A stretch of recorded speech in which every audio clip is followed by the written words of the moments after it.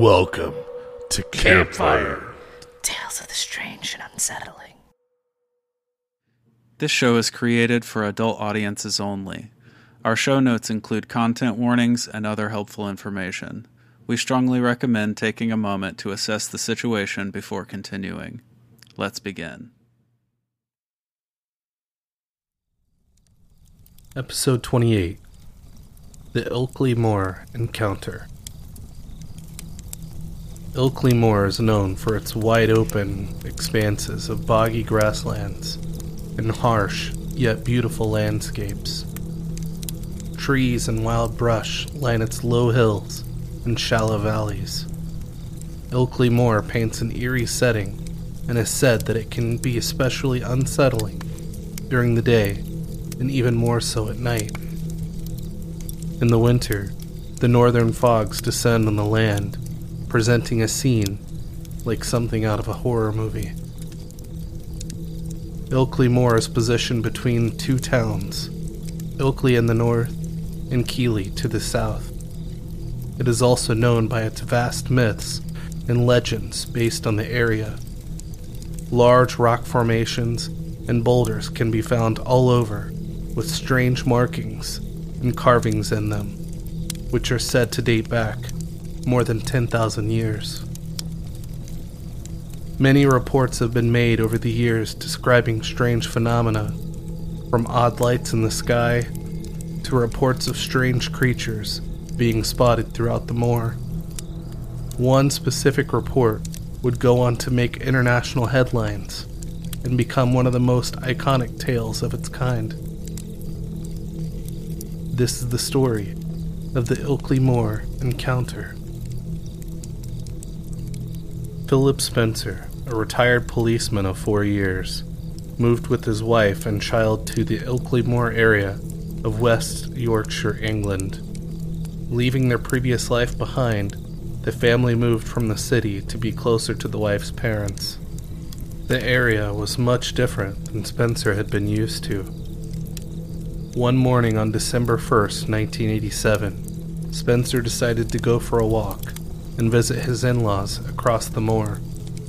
He set out on foot to make the hour journey to a neighboring village.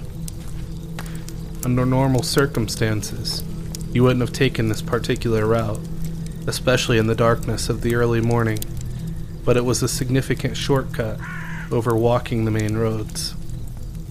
Spencer had recently acquired a fondness for photography, a hobby he had picked up since his retirement. He brought along his camera with him, loaded with the high ASA-rated film designed for low-light conditions, in hopes of capturing some of the odd light anomalies caused by the rising sun over the morning mists, which the moors were well known for, and getting some extra shots of the town below the moor.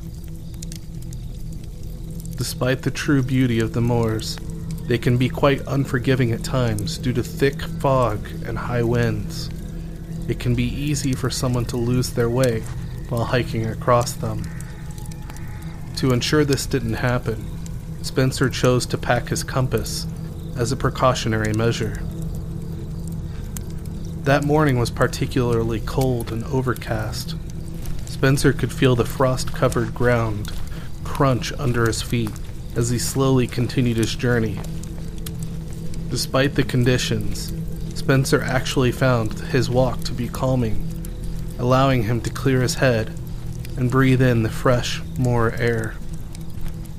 As he was walking, he came to the realization the sun had already risen over the horizon, without his knowing or even seeing it rise. This struck him as odd, because he hadn't been walking for very long at this point. At that moment, he heard a faint humming sound in the distance. He took out his camera to take a couple pictures of the landscape when out of the corner of his eye, he saw something scurry across the grassy bog.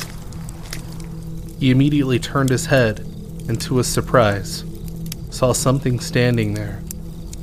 Something of which would change his life forever. Standing on a slight incline, Spencer saw a greenish figure, roughly 4 feet tall. At first glance, he thought it was a child in a costume, but as he continued to stare at the figure, it became clear to him that the figure was not human at all. Its head was abnormally large and had big, black, oval-shaped eyes. Spencer attempted to call out to the figure. "Hey!" he yelled. In response, the figure raised its hand, waving, and almost warning him to not come any closer. Despite his shock, Spencer slowly raised his camera, focusing on the creature, and snapped a photo. At that moment, the creature quickly turned and retreated up the incline and out of sight. Spencer hurried after the creature and made his way up the hill. When he had made it to the top, he heard the humming sound again and saw a dome-shaped saucer with a small white cube with odd holes etched into it just above the dome, and then shoot off into the sky at fantastical speeds. It moved so quickly, he didn't have time to take another photo. He stood there, confused and in shock by what he had seen. He stared into the clouds, trying to make sense of everything. He scanned the area for any clues that may explain what had happened, but he was left with nothing. There was no sign that the creature nor the strange craft had ever been there. Spencer started to feel disoriented, so he took out his compass to check his location. Despite him being sure he was facing north, the needle of the compass seemed to point to the south. He shook the compass about, thinking the needle may be stuck, but it did not change. Fortunately for Spencer, he knew the moors well at this point and decided to ignore the reading on his compass and go with his gut. He continued his journey onward to the nearest village. After some time, he arrived. As he made his way into the town, he checked the town clock. To his surprise, it read just past 10 a.m., 2 hours later than his watch read. He remembered earlier during his walk thinking it seemed much lighter than it should have been, as he started his journey at 7 a.m. The walk should have only taken an hour at max. However, over 3 hours had passed by that time. After coming to the realization he had lost time, he remembered the photo he had taken of the creature. He quickly hailed a bus and made his way to the town of Keeley, to a developing lab to have the film developed. After examining the photo, and despite the poor image quality, it was easy to see he had caught the otherworldly creature on film. He felt like he had stumbled upon something of importance, and decided to reach out to well-known ufologist in the United Kingdom, and author of The Truth Behind Men in Black, Government Agents, or Visitors from Beyond, Jenny Randles. He sent a letter explaining the photo and everything he had experienced. She then put him in contact with Peter Hoff, a UFO researcher and investigator. Hoff was initially skeptical of Spencer's story and thought it was too good to be true. However, after meeting with Spencer and further inspecting the photo, he was convinced he was dealing with a man of integrity and found the case to be genuine. He learned that Spencer wanted no recognition for the photo and just wanted answers to what he had seen.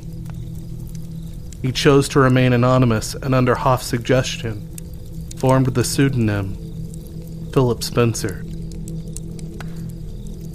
Hoff wanted to have the photo analyzed by a number of specialists.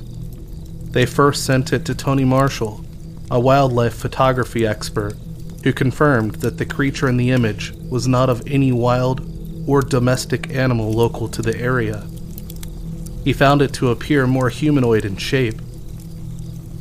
They attempted to recreate the photo, but the only real evidence they could confirm was that the creature had to have been 4 to 4.5 feet tall, matching Spencer's claims. The photo was then sent to Kodak Laboratories in Hemel Hempstead. It was there where analysis confirmed that whatever had been captured on film was part of the original photograph and had not been doctored. They decided to send the photo to one more person to analyze it, Dr. Bruce Maccabee, an optical physicist for the United States Navy. He concluded that the slow shutter speed used for low light conditions made the film too grainy for proper analysis.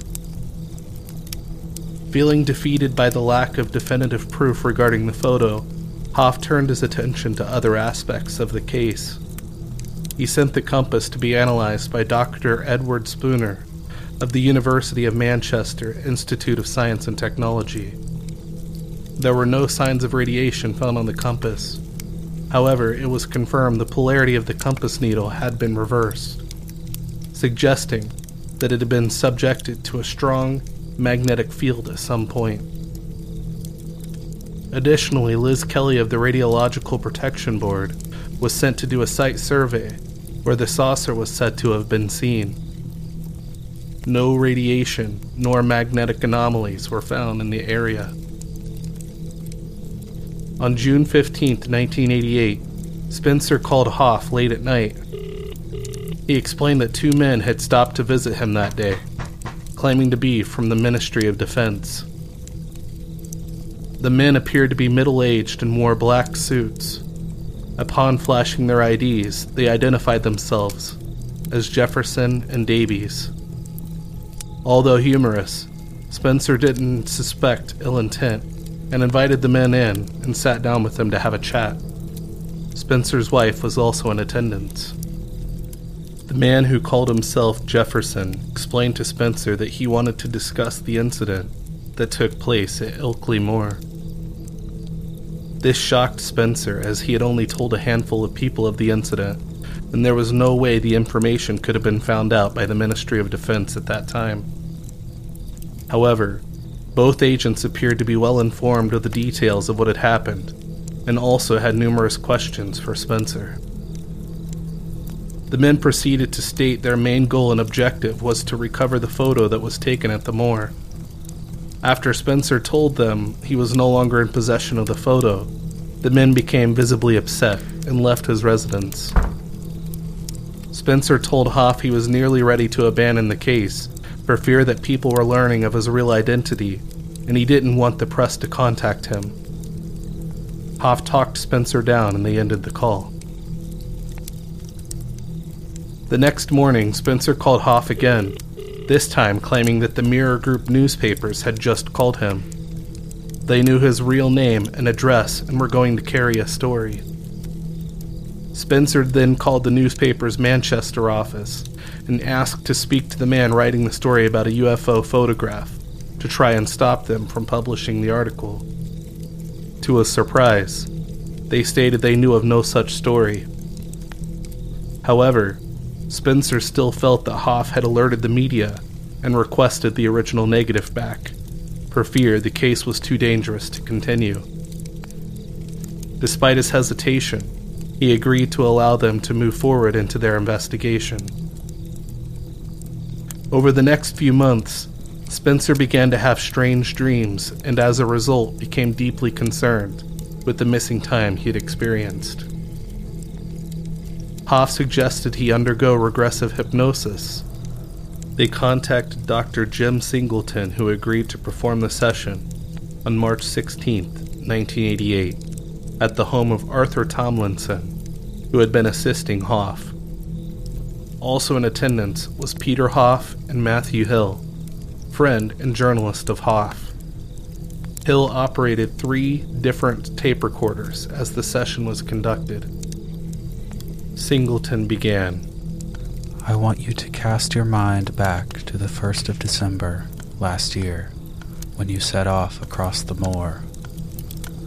I want you to clear your mind back to that, and I want you to re-experience that.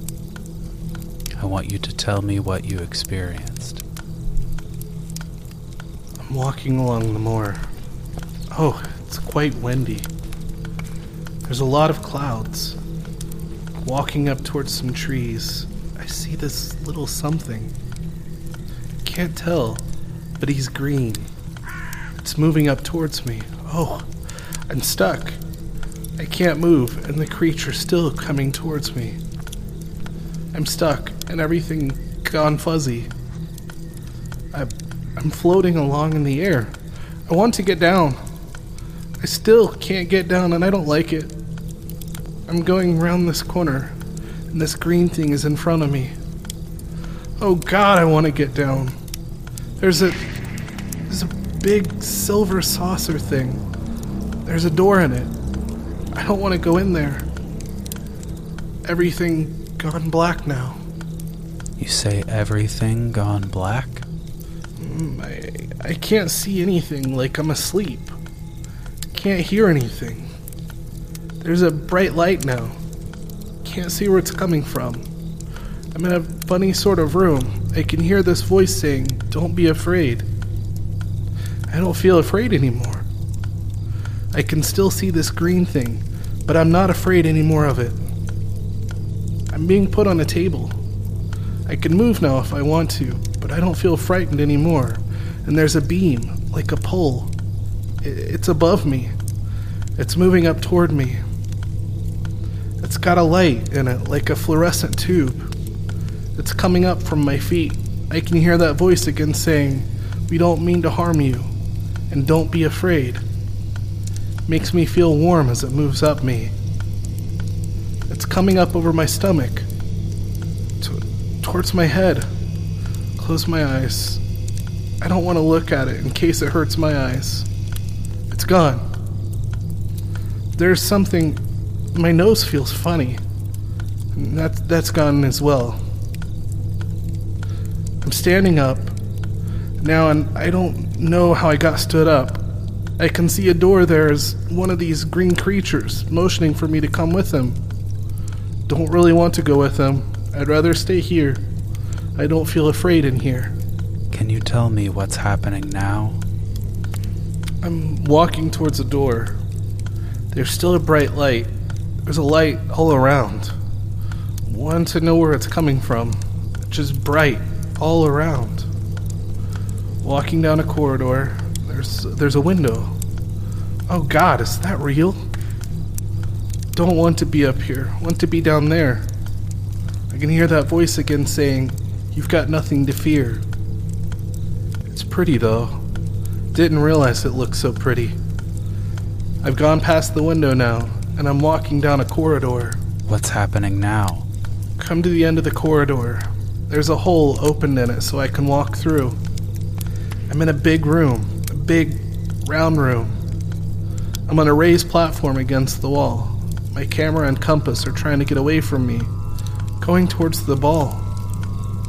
It's difficult to pull them back down again, and this ball is moved around with strange... It's got some blocks on it. He says we can't stay in here too long. He wants us to go out again. The hole's closed in the wall. It's gone strange. He says I've got nothing to fear, but I'd still like to go home. It's got such big hands. What's happening now? Going down a corridor again. It's very bright still. I wish I knew where the light was coming from. And there's another door. Going through a door, it's an empty room. Two of those green creatures have come with me. There's a picture. It's starting to move on the wall. Wonder how they get the pictures. Can you tell me what's happening at this point? I'm looking at the pictures on the wall. Pictures on the wall? Creatures seem concerned at the damage that it's doing. Picture changing now. There's another picture, another film. He's asking me a question. He says, "Do you understand?" I say, "Yes." It's time to go. Everything gone black. I'm walking up the moor again. I'm walking near some trees. Some movement. I can see something. A green creature. I've shouted to it. It's turned around. I don't know what it is. I'll photograph it. It's turned around now. It's moving quick. Want to know what it is. I'm running after it. It's gone round the corner. I can't see it now. There's a saucer. A big silver saucer. It's disappeared. I'm walking on past the trees. What's happening now? I'm going home. It's 10 o'clock on the town hall clock. I can't really understand. It was only 8 o'clock. You mentioned some green creatures. Would you try to describe them to me? It's quite small. He's got big pointed ears. It's got big eyes. They're quite dark. He hasn't got a nose. He's only got a little mouth. And his hands are enormous. And his arms are long. He's got funny feet. Funny feet? They're like a V shape, like two big toes. It must be difficult to walk like that. He shuffles rather than walks. I don't feel afraid of him, although he looks odd. You mentioned big hands. Can you say any more about the hands? It's got 3 big fingers like sausages. Big sausages. They're just very big. Bigger than my hands. About how tall would you say these creatures are? It's about 4 foot. Comes to the lump on my stomach. He's about as high as, well, just a bit bigger than my stomach is. Okay. Now I wonder if I can ask you another question. You mentioned a film? There were 2 films. 2 films? One was lots of scenes of destruction, like on the news.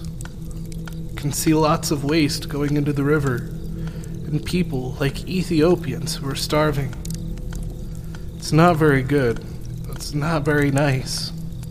Want to say anything more about that film? It's much of the same thing, only different. What about the other film, then? Do you want to tell me about it? I'm not supposed to. I'll leave that up to you entirely. Do you want to say anything about that? I'm not supposed to tell anyone about the other film. It's not for them to know. Is there anything more? No. Many questioned, including Spencer himself, what he had seen that day. As the photo provides a small amount of evidence, as it has not been able to be debunked, despite the grainy image quality. It could very well be one of the best images of an extraterrestrial ever caught on film. Or it could be one of the most wild hoaxes ever concocted. Believers will believe, and skeptics will always question. One thing remains. Spencer's story has never changed or faltered to this day.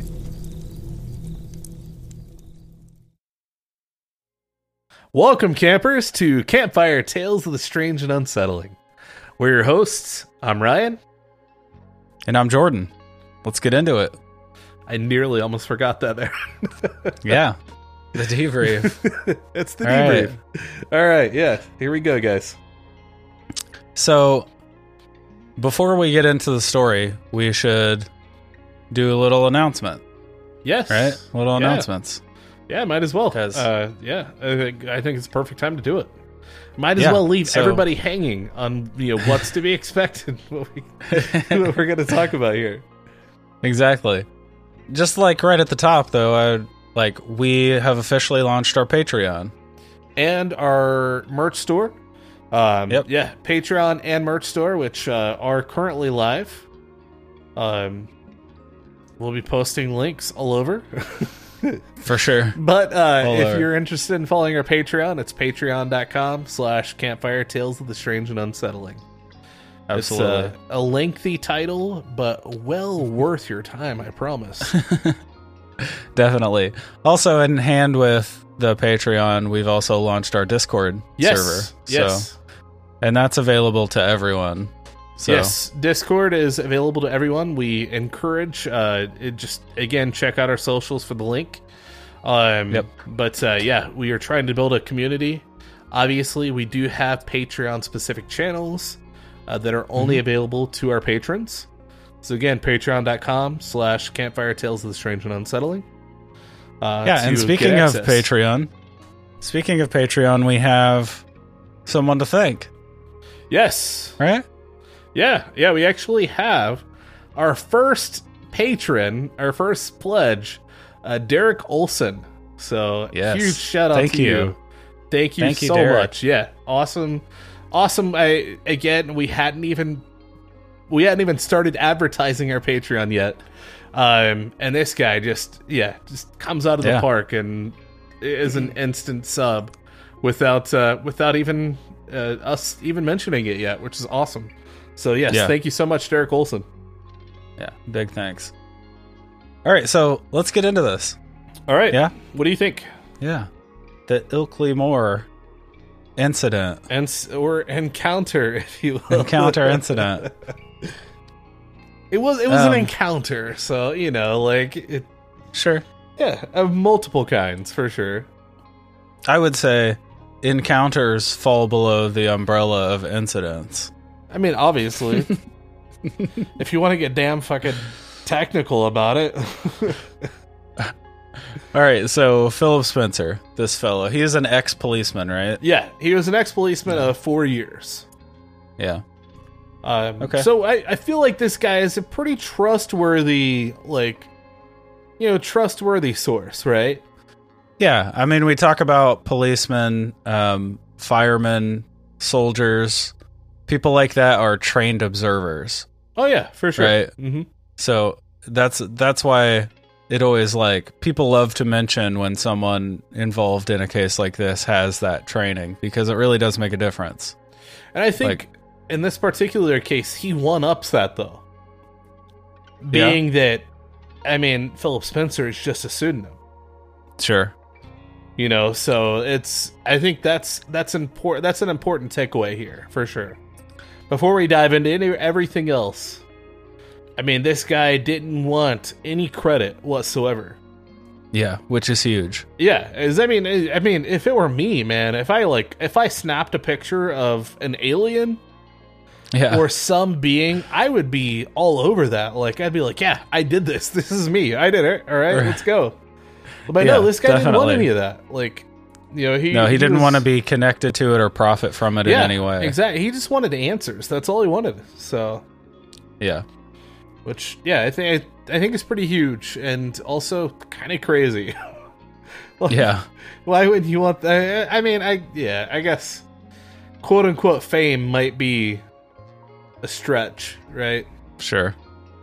There's a line between famous and infamous, right? And exactly. Yeah.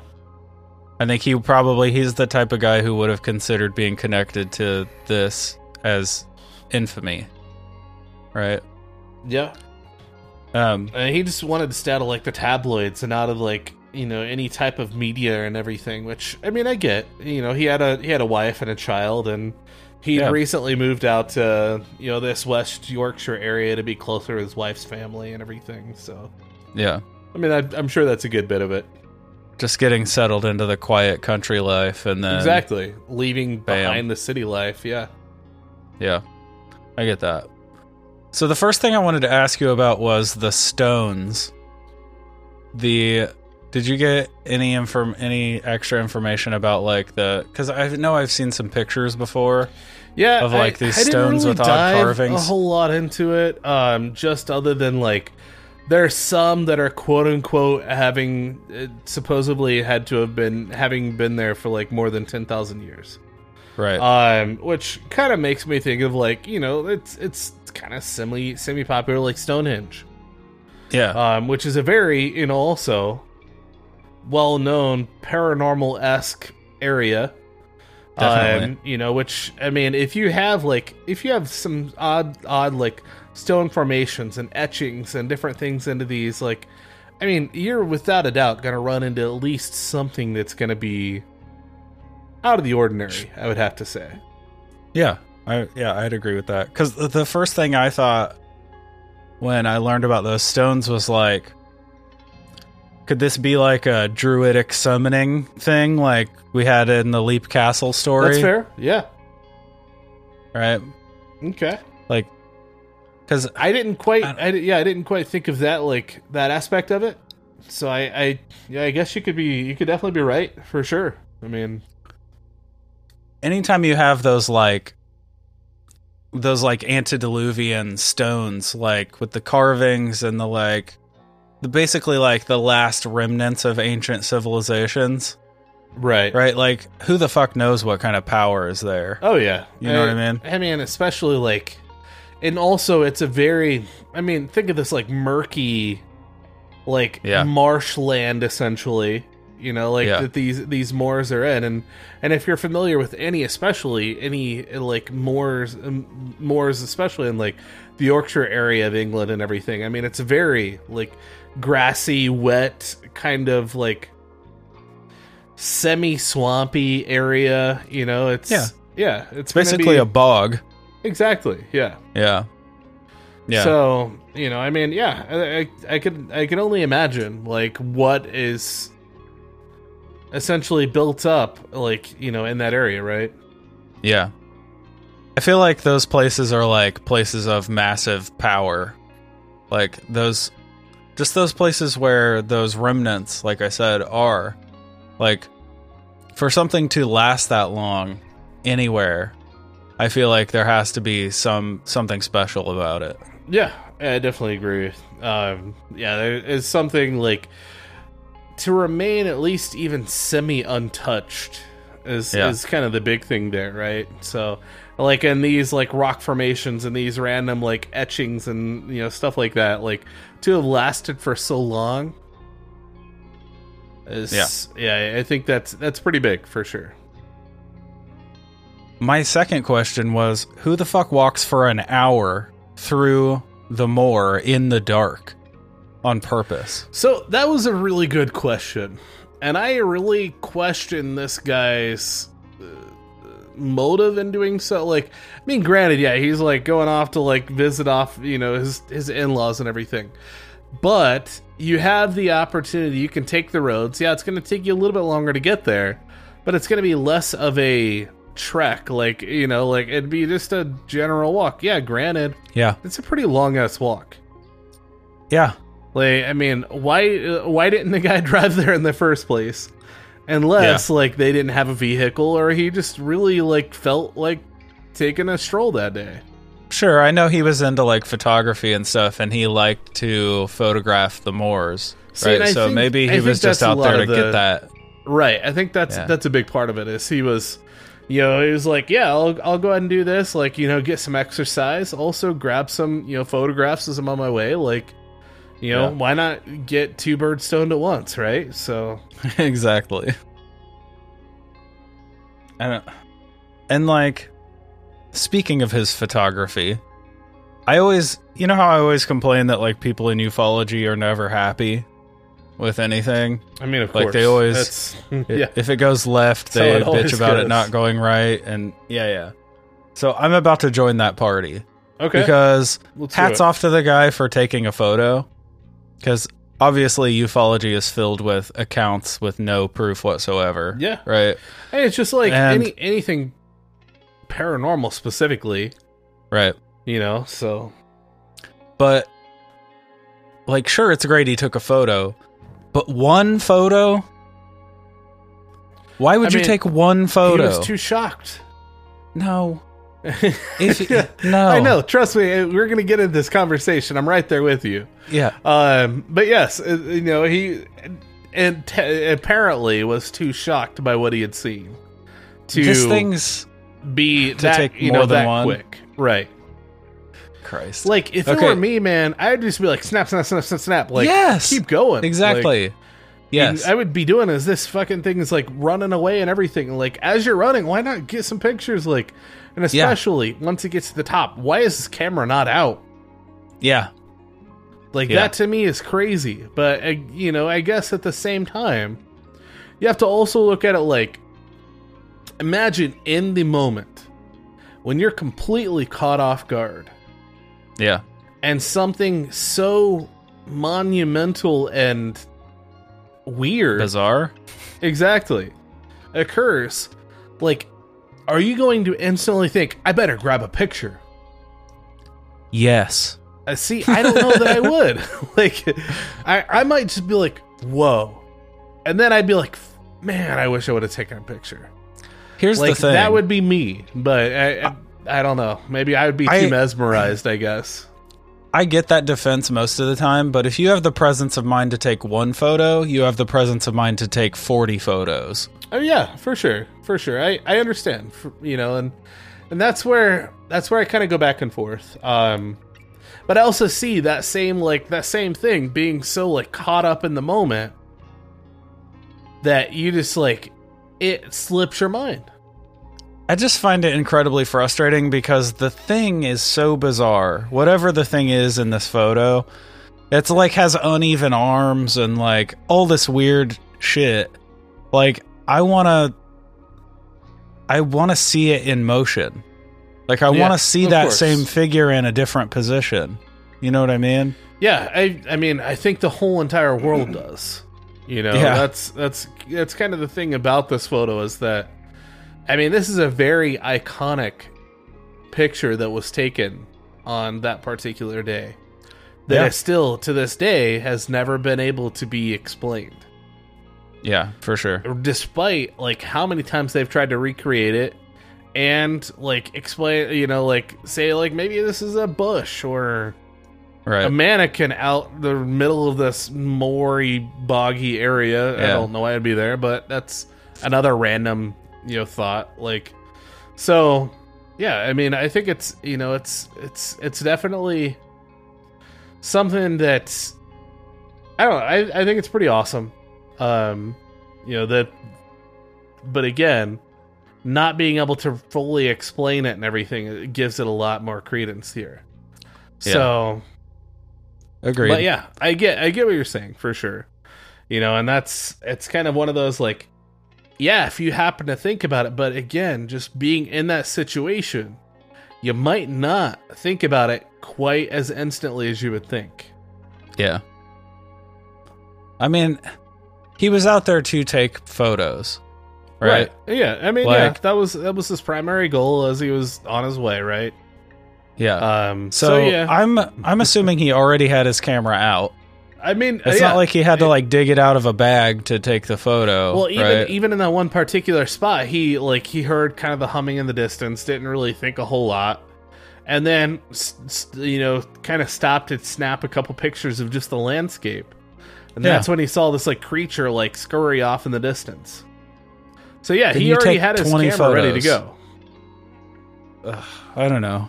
So it's very frustrating. Yeah, like, I want more. But then we also have to get into the particular film that he had in his camera. Yeah. Which is a high ASA rated film, which is specifically designed for low shutter speeds and dark conditions. And that's one reason that the photo was so grainy and everything, is because it wasn't dark anymore. How light it was, exactly. Yeah.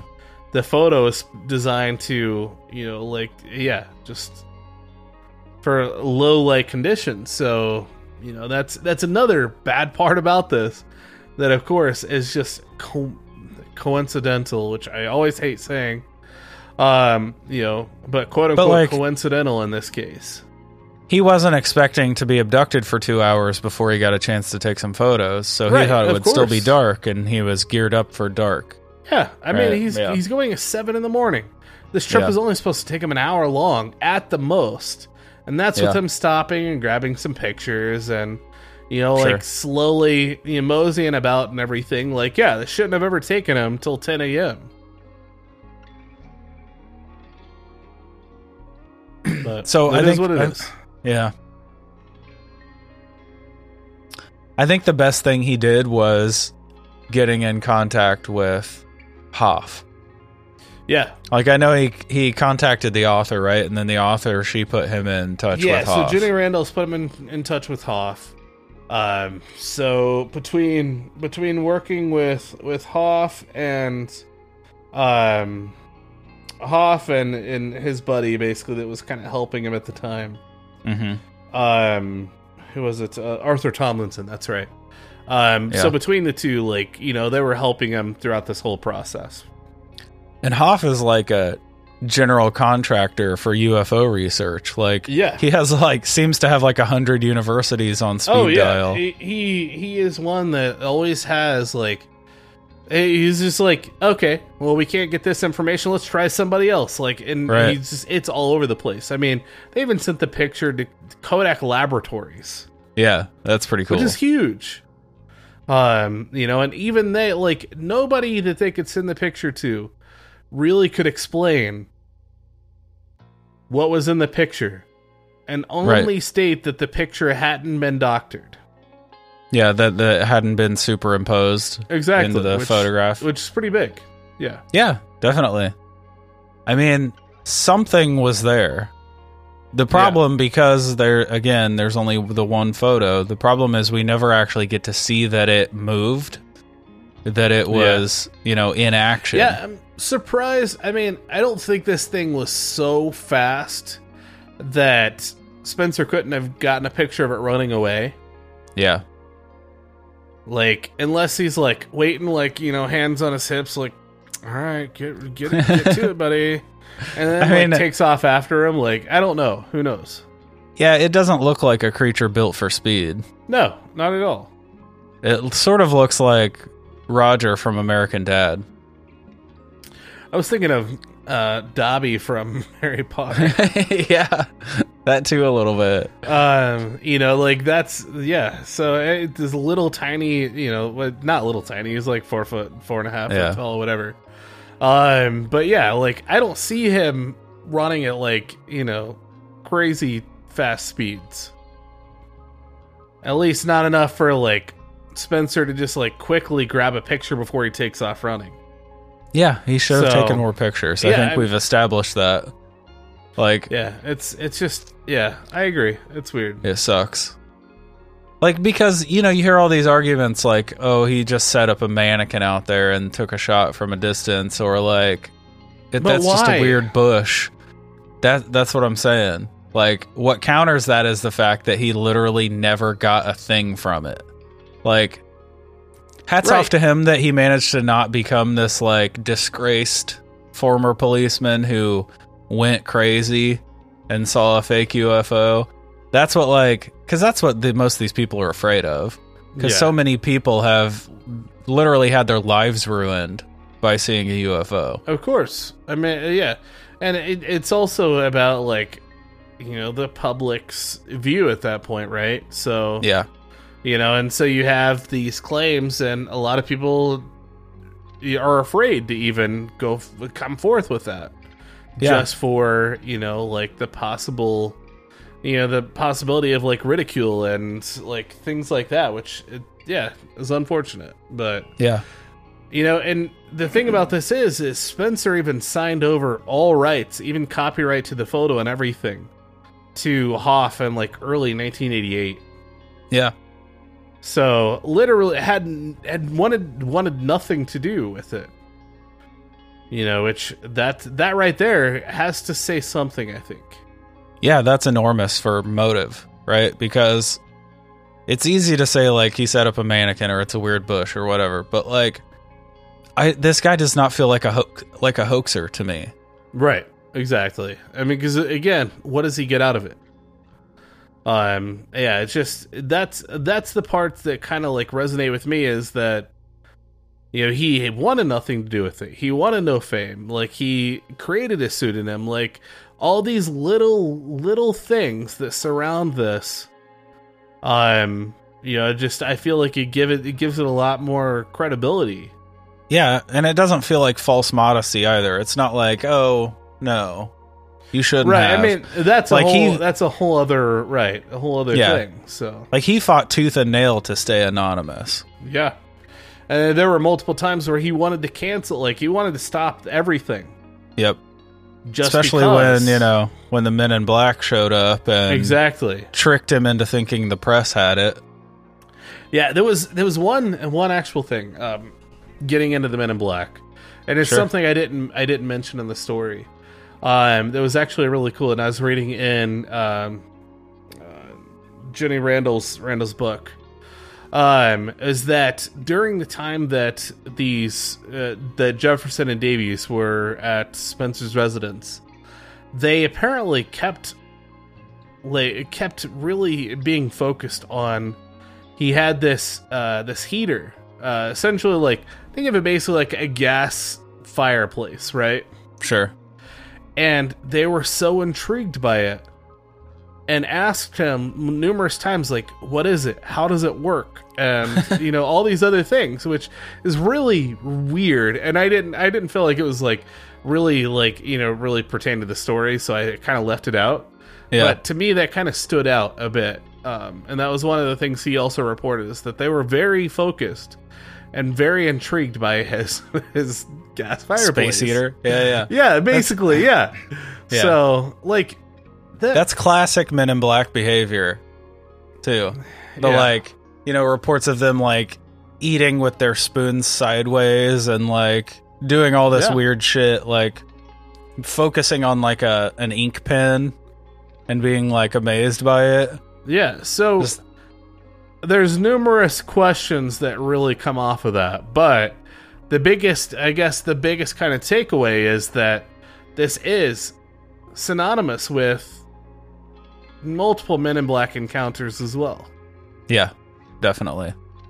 So I think he I felt probably like that met a was a few pretty aliens. big takeaway, yeah. For sure. I mean, assuming any of them were extraterrestrial. Because we can't assume that. Right, true. Yeah. You never know. But obviously the most fantastic part of the story is what was revealed through regressive hypnosis, right? Yeah. I mean, time spent on the ship. I think that's what the story really kind of comes down to, is that as they're doing that regressive hypnosis, it's everything that he experienced while he was abducted.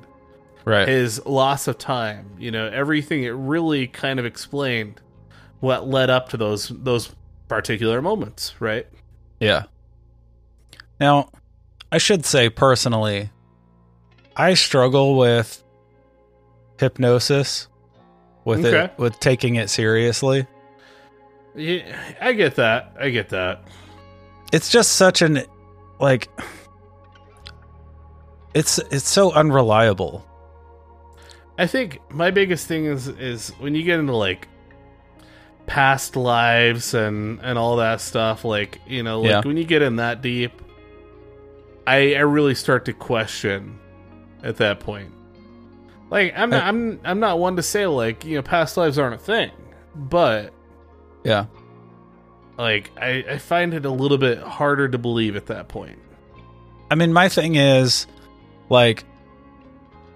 eyewitness testimony in a court case isn't eyewitness testimony gained through regressive hypnosis isn't admissible. Yeah, I feel like it's across the board at that point, right? Right. Or it could have been. Yeah. There's room for tampering, right? And also you're dealing with pulling these chunks of memory out of the soup of subconsciousness.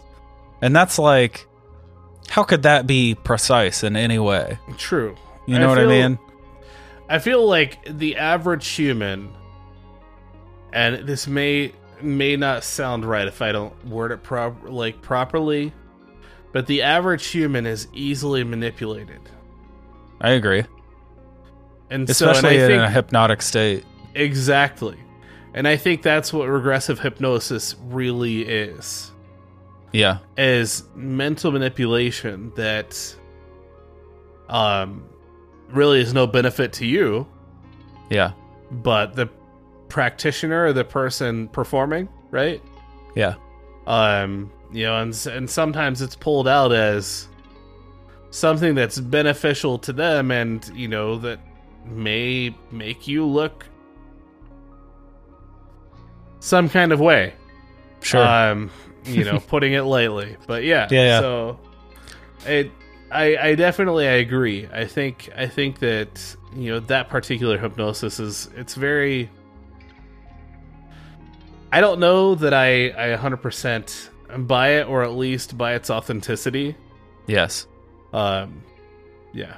Aside from instances of like outright manipulation, I think just telling someone you were probably abducted and then putting them in a hypnotic state to talk about it and explore it. Yeah. Like, are you telling me that your mind couldn't come up with an abduction scenario? Think of dreaming. Exactly. That's all it comes down to. Is it's. I'm trying to think of the best way to put it, but it's like conscious dreaming. Yeah, it's not even like micro dreaming, like we've gotten into multiple cases, but it's conscious dreaming that is manipulated by an external factor. So, I mean that's literally all it is. I mean, really, like, if any of you listening know more about, hypnosis or any of that, please, like, email us. Yeah, like, I'd reach out on it's socials. A conversation like, I'd love to have and learn more about. I mean, especially somebody that can literally school us in it, which would be awesome. Yeah, I'd love to learn more, because it feels so sketchy to me, and that may be because I don't know enough about it. But and if that's the case, please reach out, let us know. But yeah, what actually happens, what he describes during the hypnosis is pretty fucking wild. Yeah, I think that's because, I mean, it's not like Singleton is really like influencing what he's explaining. Sure. Because, I mean, he simply says, think back, tell me what you experienced. Yeah. What about this? What about this? Exactly. Yeah. And so, and then Spencer is creating all of this in his mind, whether it's creation or whether it's, it's cycling back or whatever. Mm-hmm. But, like, Singleton's really not influencing it at all, especially when it comes to the transcript. At least in the transcript we're given. True, yeah. Yeah. Because I searched as hard as I could to find any of those 3 tapes that that Hill had recorded, because he operated 3 tape recorders of the incident of that particular hypnosis and kept them all to himself. They're impossible to find. Exactly. Yeah. I'm very surprised by that. I mean, maybe it's because it's, that maybe the tapes show something that the transcripts that they release don't. Or maybe the Men in Black ended up, getting to him first.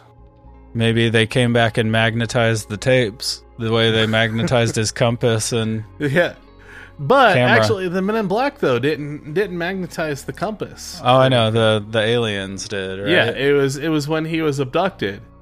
Yeah, that was changed. Yeah, because that happened. Like, what's cool to me is like that this story has sort of like a it gets timey-wimey, right? Oh yeah, for sure. In Doctor Who terms, like, because in the through line, he's just walking, right? And he gets his camera out and he's like, oh, this will be a cool shot. And then boom, alien, right? And then a wave that he thinks is warding him off.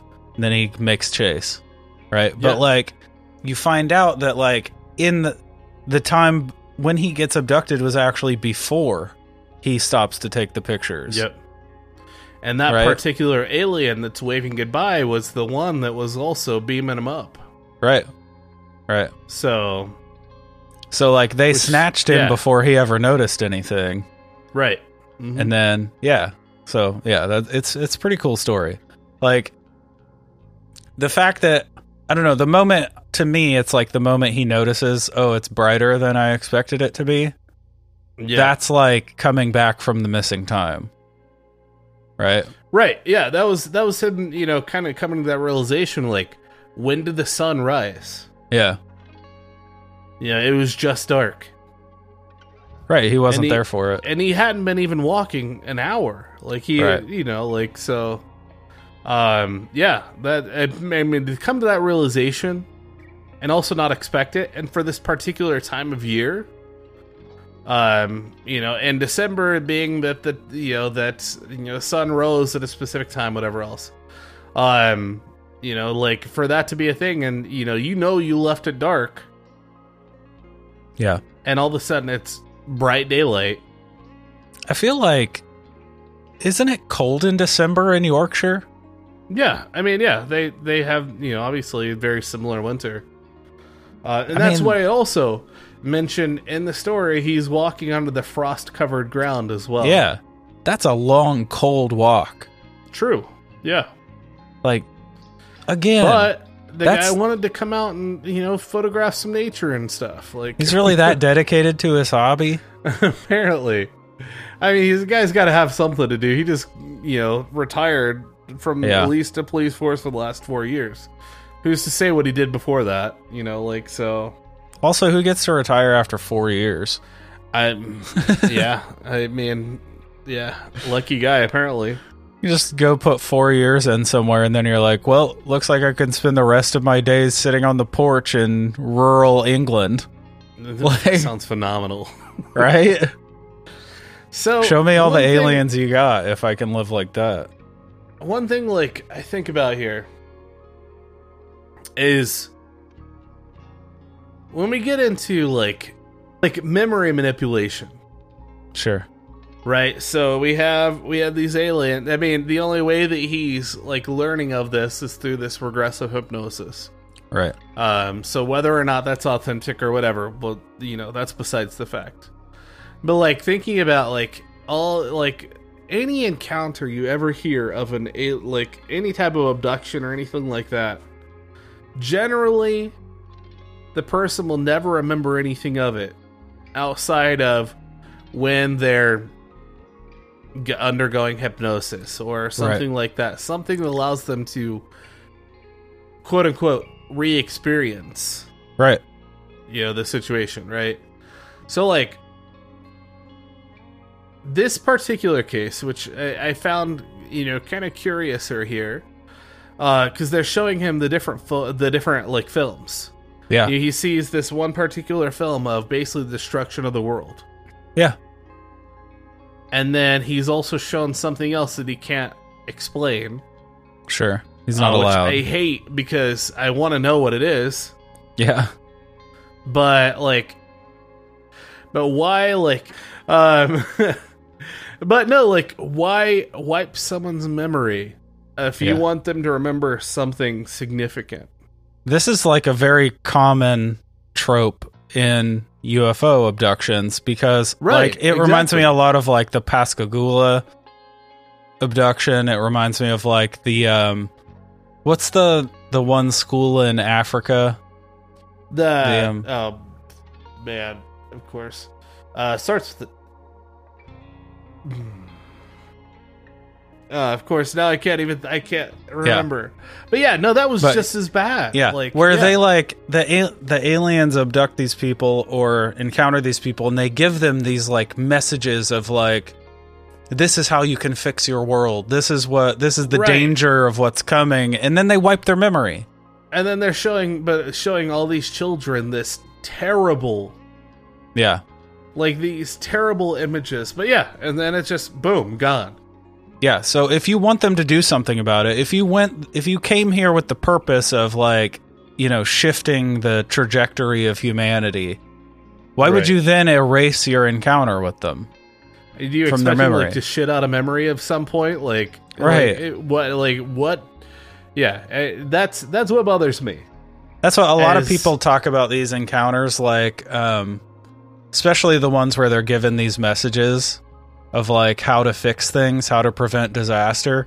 A lot of people think time travel for these, right? Like this is for sure. This is time travelers coming back trying to fix the mistakes that led to whatever terrible future they're living in, right? But why would you wipe their memory?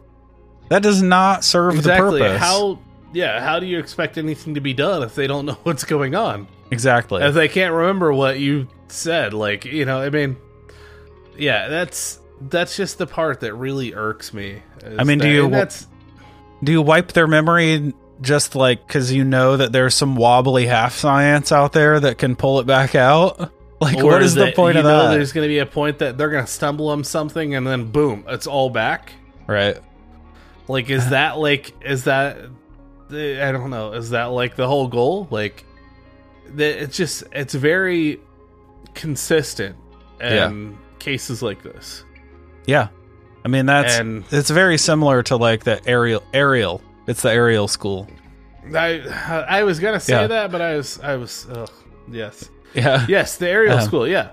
Yeah. And that's, and I mean, again, and you have all these little kids being subjected to all this shit, like, I mean, people often, like, not to, like, jump topics or anything, but people talk about, like, they're always like, why aren't they showing these messages to people who can do something about it? You know what I mean? But, like, I feel like planting seeds like this in, like, children in particular, but even, like, in, like, pillars of small communities, like community leaders, stuff like that, people like that makes sense to me. Like, especially kids. Like, because they're the next generation. The 80-year-olds running the world now are not going to be the people to solve climate change. No, because they're not going to be able to do anything about it. They're not going to be here long enough to do anything about it. Right. So, like, shifting the opinions of an entire generation, that could be monumental, right? That could make, like, real change. Yeah. So, I get that. It just still, I don't know, it's still just one of those things that really bothers me. That I think about, I don't know, I can't help but to think about from time to time, is just that, like, you give all this information, or you give all these suggestions, you give the key to, like, mankind's success, like, you know, like, successful, like, whatever. Yep. But then you also take it away. Yeah. Yeah, it doesn't make sense. Maybe, like, are they just, like, messing with us? Or they're like, you can save it, but no, we're not going to let you. So here's the thing. It's a little screenplay-ish, but it's an idea. What if the information is given by the alien beings that are encountered, and the memory wipe is sort of initialized by the Men in Black? What if that's like their way to try to prevent us from getting the information that the aliens are trying to give us? Because they then show up later to tell you, you know, don't talk about it, don't spread the shit. True. Yeah. I mean, how many different cases have there been where they have came back and it's like, you know, this is a matter of basically life or death. Yeah. So I mean, so you're saying basically, like, these aliens essentially give and implant this information and let it stay there, and then it's really on the Men in Black at that point where they're visited, because it's always inevitable. They're always gonna know. They always know somehow. Yeah. Even though they don't know what a damn, like, you know, like, gas fireplace or, you know, space heater or whatever else is. They always know everything else. They're the observers of Fringe, if you're familiar with it. You know, like, they know past, present, and future. Yeah. But at the same time, like, they can't do anything. Yeah. So, but why? Yeah, that's a whole other discussion now. I mean, because if you think about it, like, their interaction, is typically, like, the timeline usually goes, like, alien encounter, information download, memory loss, then memory regained, and then the Men in Black show up to threaten you to stay quiet. Yeah. Right? And then disappearance. Exactly. So maybe the memory wipe is their first attempt, their like hands-off attempt at preventing you from spreading the information. And then when you go farther and you do the hypnosis or whatever occurs that you get your memory back, then they go in and try to strong-arm you to stay quiet. All I know is I'd want to be one of the ones that retains those memories. Yeah. Like, I mean, even if I have to go down swinging, Yeah. if I just that knowledge, I don't know, there's just something to me like I find fascinating, and I would love to live many, many, many years into the future, much longer than I know I will live.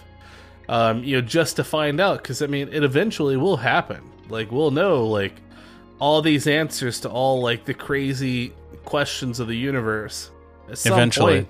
Yep. Exactly. And Eventually I would all absolutely this- love to be around for it, but Yeah, I mean, eventually all this magic is going to be science. yeah, Right? of Once we course. understand everything. Yeah. No, I And get so, that. Yeah, but- I'd be fascinated by it too.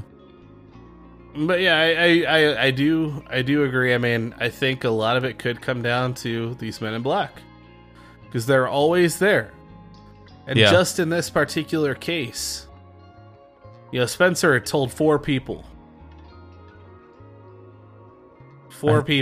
about the entire incident. Yeah, I think in my version of the Men in Black, they knew the moment it happened, I mean, yeah, the moment he was contacted. I think so too. Yeah, Because I think of them but as sort of it's also- always watching. right. That's what I mean? that's where I get into the observers from Yes. Fringe. They're past, present, and future. Right, They know all, they see all, and they've seen all. right. And so it's like one of those, like, are they trying to stop like this impending like stutter in the world before we get into these other kind of crazy catastrophic events or whatever else, like, Right. or is it just like too much information and can be really negative in the wrong hands? Or maybe it's just like there's an approved timeline, right? Sort of like Yeah, that's possible too. Mhm. and that they have to preserve. Yeah, Right. that would make a lot of sense for sure. It's still, I mean, I don't know. It's just definitely bothersome for sure. Yeah, I mean, there's a lot to it. Like, that's what I love about ufology as a topic is like we can come on this podcast and discuss hundreds of alien encounters, abductions, sightings, and believe me, we fully plan to. Yeah, no And doubt.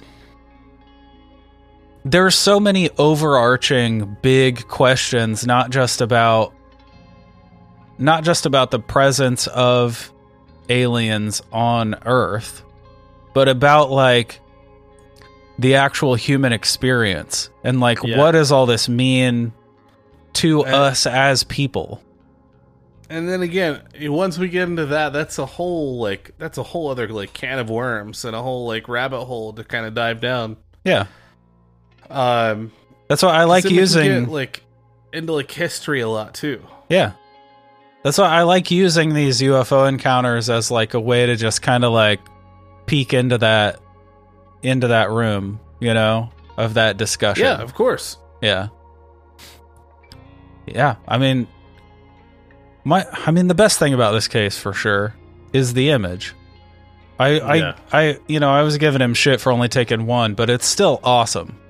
I know one thing Maccabee said when it was sent over to him, even though, like, which is this U.S. Navy, this guy, like this optical Analyst. physicist, right? Yeah. For the U.S. Navy, he even says, like, yeah, the image quality is too grainy. And one bad thing about that is the way that can trick your mind into believing something is something else that just because you want to believe it. Yeah. Definitely. Which I get. Yeah, I get. You know, obviously, if you believe something so wholeheartedly, and you see it firsthand, you're gonna immediately assume that it is, you know, what you've known, right? Right. Pareidolia, right? Like, Exactly. Yeah. Yeah. There's a lot of that. Definitely, like, because this.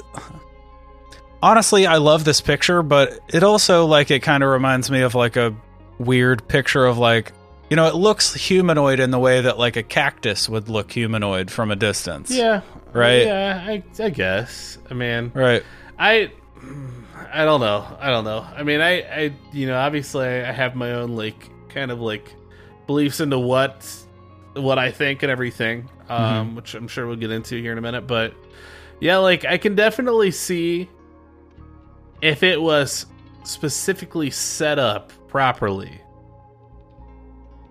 for it to appear as one thing and actually be something else. Yeah. Now, with that said, I don't know. I mean, I think the information and everything kind of comes around it, and given, like, the hypnosis, like the regressive hypnosis, whether or not we, like, believe that that's really legit or anything like that. Mm-hmm.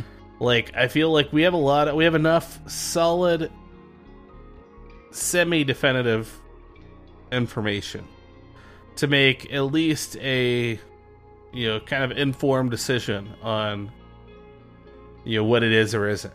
And so, and I personally, I mean, like I said, that's what I want to believe in, and that's, yeah, I think that's the route. Like I said, given like everything that he explained during that regressive hypnosis, it wasn't led, he wasn't coached or anything like that. Right. Like, that sells it for me for sure. Yeah, I could see that. I mean, I wasn't saying that it was a cactus or was a tree. Oh, of course, yeah. But that human, you know, phenomenon of pareidolia is like, it's definitely plays in the photo, because no matter what he actually took a photo of, it's a collection of grainy pixels. Like, It really is. And your mind has to connect the dots. You know what I mean? And even looking at one of the photos, like, fully, like, manipulated and everything. Yeah, and doctored, high contrast, you know, and all that. Exactly. Yeah. Yeah, I mean, granted, you can see, like, the complete silhouette of this thing, and it does look otherworldly, for sure. It does. It definitely looks humanoid to me. But who's also to say, and this is something I like to get into a little bit, that this isn't, you know, that a lot of these things aren't, like, undiscovered. Sure. So, but again, that's going to be a whole other kind of idea, another rabbit hole to, like, dive into. But yeah, I don't know. I like the story, and I really think I buy kind of Spencer's, you know, recollection of everything. And also, it's another one of those where it hasn't changed to this day, 80 plus years later. Just like we had with, you know, like, you know, specifically some other stories, like Ed and Fred and the Flatwoods case. And go on to be old men and literally retell the story the exact same. Yep. Same with Kentucky Goblins. Exactly, yeah. Yep. So, like, I feel a lot of that really, like, it has to say something, and it gives it more, you know, credibility for sure. I agree. I definitely agree with that. I personally, I think he definitely saw something. I think he definitely chased something that got into a craft and took off. Obviously, most likely an extraterrestrial. Yeah. I don't think I buy the abduction portion of this story. Really? Okay. Yeah. I think it all goes back to my lack of trust in the hypnosis. I don't. So, do you think he may have more of like a defense mechanism, or like something he dealt with or something he used to basically deal with, like, I guess this overall, like, mental manipulation and, you know, like, already struggling with different types of issues and things like that. I think he may have passed out during his walk. Okay. Mm-hmm. And then he sort of comes to, he sees this insane creature, whatever it may be, and chases after it. And he's convinced that it's extraterrestrial, right? Because, I mean, he saw the fucking thing get in a ship and fly off into the sky. I mean, if you see something get into a ship and, it's a fair fly off and it's a fair assumption. Exactly, for sure. And I think having that in mind and having the missing time, that I think could have been completely natural, right? This guy's like, this guy's trekking through like a frozen moor in December in the dark. Like, it wouldn't be weird to me if he passed out or if maybe he tripped and hit his head, or, you know what I mean? It could have been anything that made him lose that time. Yeah.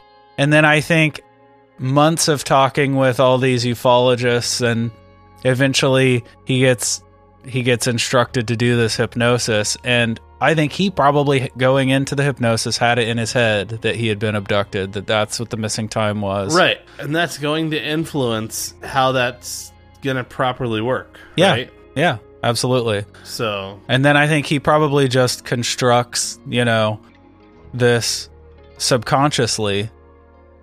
After months of thinking he got abducted, I'm sure he spent night after night imagining what it would be like to be abducted. You know what I mean?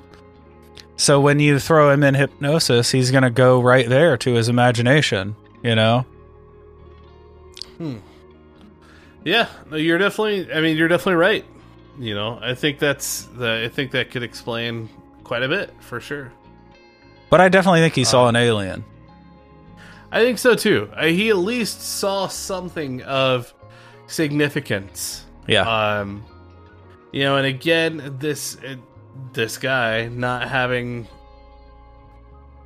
like any desire to really like have these things like drawn to him and have all this information kind of like out and about into the public. Like, yeah, I mean, to me, it makes it so authentic and different than a normal case. Yeah. That'd be similar to this, right? Yeah. Because this is not a guy who's like riding the convention circuit. You know what I mean? Like, I don't buy for a second that he's a hoaxer. Not for a second. I don't either. I mean, why would he be? Because he gets nothing out of it. Yep. And again, he already signed over the rights of the story, the photograph, everything. Yep. He didn't want anything to do with any of it. Yeah. Yeah.